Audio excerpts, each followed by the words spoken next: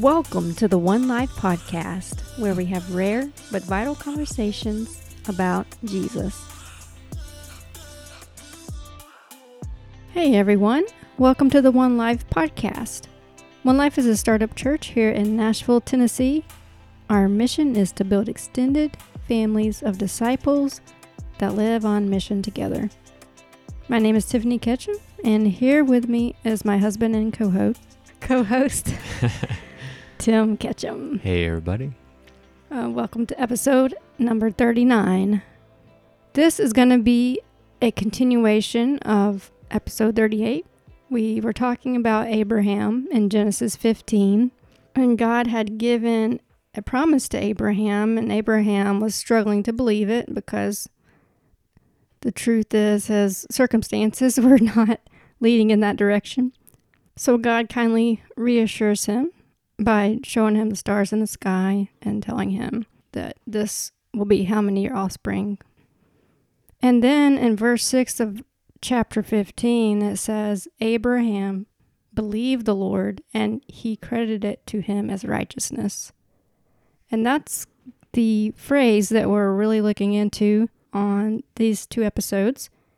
So we had jumped to Romans 1 and to talk about righteousness and just try to understand what exactly does that mean. We're going to continue in Romans today with this conversation. So Tim, do you want to remind us of what righteousness is before we keep going? Yeah, it's one of those terms where it kind of forces you to ask another question to define it, but it basically means being in right relationship to some other standard or criteria. And so that's what makes it a little bit slippery, is that in the story of Abraham, righteousness looked like trusting in a promise that God gave. Whereas when you get up to Moses, righteousness looks like obeying a law that God gave. And so by the time you get up to the New Testament, those two aspects are still being referenced, but something revolutionary happened with Jesus that totally changed the landscape and actually broadened the scope of what that criteria or standard is. Like we talked about in our last episode, we tend to define righteousness as like moral perfection or sinlessness. But what Paul does in a very interesting way is he says righteousness, you can't actually define righteousness unless you look towards Jesus. And it's not just that he was morally perfect, because he was. He's going to start anchoring righteousness in Jesus' new, glorified, resurrected humanity. In other words, Jesus in his fully complete state as a human being becomes the standard by which we assess whether something is righteous or not. Okay, so up until this point, the law is by and large the standard of what people are trying to live up to. Yes. But when Jesus comes, he blows way past that, and the standard is now us becoming everything that God created us to be. Yeah, I like the fact that you said kind of blows past that, because, later on in Romans, Paul's going to say, all have sinned and fallen short of the glory of God. And this idea of falling short, the imagery there is an arrow that's being shot towards a target. And not only does it not hit the bullseye, it doesn't even hit the target. It actually, goes into the grass before it even, makes it to the target. And, Paul's kind of saying, hey, we're kind of like that arrow, that we're aiming for a certain destination, but we actually don't make it. We actually fall down into the ground. And it's a metaphor that's kind of rich, because the question is, well, what is the bullseye? And Paul says that the bullseye is the glory of God, the fullness of who God is. And when a human being fully participates in the glory of God and the fullness of who he is, Paul will later say in Romans 6 that it is the glory of the Father that raised Jesus from the dead. And so the thing that Paul's working out of here is that when a human being goes full on into the glory, it will end up in glorified, resurrected bodies. And Paul is going to say, hey, all of you who think that righteousness is just about obeying the law, you can obey the law all you want to, but you're still going to die. And when you die, it's like that arrow going into the ground. Your body's going to go into the ground just like that arrow goes towards the ground, and you're not actually going to arrive at the destination that God created us to arrive at. And this is why Jesus becomes the standard for righteousness, is because God actually wants to fix the problem that started all the way back with Adam and Eve. And the only way he can fix that is by bringing us into the fullness of what he created us to be. And so this completely reframes the conversation about sin and righteousness and the law. And it's one reason why Romans is so difficult to grab onto, is because Paul is definitely changing the conversation. He's moving the fence post, as it were. I think that's what it's talking about in Romans 4, right? Yeah, that's a great segue to get us into that passage, because it's in that passage that Genesis 15:6 is quoted by Paul, and it brings up this story of Abraham. I think before we jump in there, though, we should probably just kind of say that there's a certain argument that Paul is having, and we are jumping into the middle of that argument. So just to kind of give a little quick summary, is he's basically working against a group of Jewish people who are claiming that you can be righteous by obeying the law. You know, Paul is already moving in the direction. He hasn't actually linked righteousness with resurrection of Jesus yet in the argument, but he's going to get there at the end of chapter 4. But he's going to kind of meet them where they are in their argument. And he's going to be like, well, what if I could show you an example of somebody who became righteous but still did not obey the law of Moses, that is. So we're just going to jump into Romans 4, and we're going to draw out some implications about this term righteousness and the point that Paul is trying to make. So Romans 4, verse 1, he says, "What then shall we say that Abraham our father has found according to the flesh?" Okay, now one of the items that marked Jewish people off from other people was circumcision. And that, of course, can only happen to males.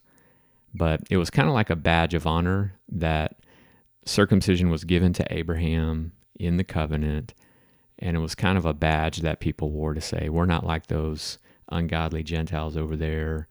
We're circumcised, and it's a part of the Abrahamic covenant. And so oftentimes Jewish people would bring Abraham up and this issue of circumcision to argue with Paul and say, well, you know, we're already righteous because we're circumcised and we're the seed of Abraham. And so Paul's kind of meeting them where they are, and he's going to say, well, there's actually a different approach and a different way of understanding the story of Abraham. So he goes on in verse 2, "For if Abraham was justified," and there's that word righteous, dikaiosune. We'll just kind of reread this and say, "For if Abraham was made righteous by works," that is something that he did, some obedience, some activity, "he has something to boast about, but not before God. For what does the scripture say?" And this is where he quotes Genesis 15:6. "Abraham believed God, and it was accounted to him for righteousness." So basically Paul's saying, ding, ding, ding, you keep bringing up Abraham, but this same story shows that someone can be considered or recognized as righteous. And minor detail here, the law of Moses didn't even exist at this time. And his righteousness is not coming from obeying a law, it's coming from trusting in a promise. He goes on to say in verse 4, now to him who works, the wages are not counted as grace, but as debt. So the classic analogy here is, I need somebody to rake my yard. There's leaves everywhere. And this kid comes from the neighborhood, comes knocking on the door saying, hey, I'll rake your yard for $20. And it's like, okay. They rake the yard and they come to me after they're done and they say, where's my money? And so I give them $20. Well, that $20 is not a gift, right? It's not grace. It's actually they earned it because they did the work and therefore they got the payment. So Paul's kind of saying, hey, there's one way of achieving and getting access to righteousness, and that would be an approach where you try to work for it. Verse 5, he says, but to him who does not work. Now that's kind of scandalous, right? It's like, you mean you're just going to give this kid $20 even though he didn't even rake your yard? It's like, wait, that doesn't sound right. Like, who wants to go out and start passing out $20 bills to kids at the supermarket, But to him who does not work, but believes on him who justifies or makes righteous the ungodly, his faith is accounted or recognized as righteousness. Now, this is a pretty controversial thing for Paul to put out there, because if you're a Jewish person, you're going to say, are you saying that we should not obey God? Are you saying we can be made righteous without responding to anything that God has said? And what Paul would say is, well, I'm just coming at you from Abraham. Abraham didn't have the law. All he had was a promise. And Abraham believed that promise, and it says that God recognized him or accounted him as being righteous. So really what Paul's doing in here is he's giving us a crack in the door. He's saying, if you can let me in through this example, I can show you how God makes people righteous today through their faith in God, not only raising Jesus from the dead, but your faith that he will raise you from the dead as well. This may have been common for Jewish people in Paul's day to have this sort of frame of thinking. It's also a common train of thought for religious people now, or people that go to church, to feel like they need to earn or to work for their righteousness or their salvation. Or yeah, it's true. It's something that's kind of built into our flesh, and whether you're a Christian or a non-Christian, there's something in you that kind of wants to boast about, hey, this is something that I did. This is how I've, contributed to this over here. It's very rare that you find someone who doesn't have that kind of inclination. I do think there's some people out there who just really don't care. They don't feel the need to contribute or make a claim that they've somehow are righteous. But instead of the law of Moses, it's sort of like, the law of Christianity. So it could be, studying your Bible or going to church, or the fact that you don't do these particular sins that tend to be more focused on in some churches as opposed to other churches. And there is a tendency for us to kind of feel like, and it can go, different ways. For some people that leads to like an arrogance and a pride where they feel like they're actually righteous people. And then there's other people who respond to that kind of framework differently, and it tends to create more guilt and shame and woundedness. Like, I'm not good enough. I'm not good enough. And a lot of times there's often like a prior wounding from the enemy where, the term we would use is legalism. That legalism can make some people, it's a coping mechanism. It can make some people very arrogant and prideful, but others it can amplify the wounds that are already there. And the shocking thing that Paul puts in front of us here is that We are not going to be made righteous by the things that we do. Later on in Romans, Paul will talk about that being our righteousness. But the thing that he talks about in verse 17 of Romans 1, which is what we hit on last week, he talks about a righteousness that comes from God. And in other words, it doesn't originate with us. It's not the things that we do that make ourselves righteous. It's actually God that makes us righteous. So he really gives us two options here. He gives us two pathways. One is you try to work for it. You try to earn it, and which is a miserable experience because you're never going to feel completely right. There's always going to be tomorrow. There's always going to be the next day. And Paul kind of follows that train of thought, and he says, well, let's just go ahead and play that next day and then the next day out. He says, where does this train ultimately lead? It leads to death. And that's the ultimate form of being unrighteous. It's because being dead means that you're sort of like completely stopped the developmental process and things have come to a complete halt. And so the other path that he outlines here is instead of trying to earn it and work for it, you actually place your trust in God to make you right. And that's not just about, him forgiving you of sins. It does include that. It's not even just about him empowering you to do what is right, because he will do that too. But Paul's going to stretch this out all the way up towards resurrection, because later on in Romans, he's going to say the object of your faith is that God raised Jesus from the dead. The ultimate act of making things right, of fixing what is broken, making right what has gone wrong. And he stretches it out all the way to the end, because if you can believe that God raised Jesus from the dead, then it's going to open up a doorway for God to do things in your life now. It opens up this pathway for him.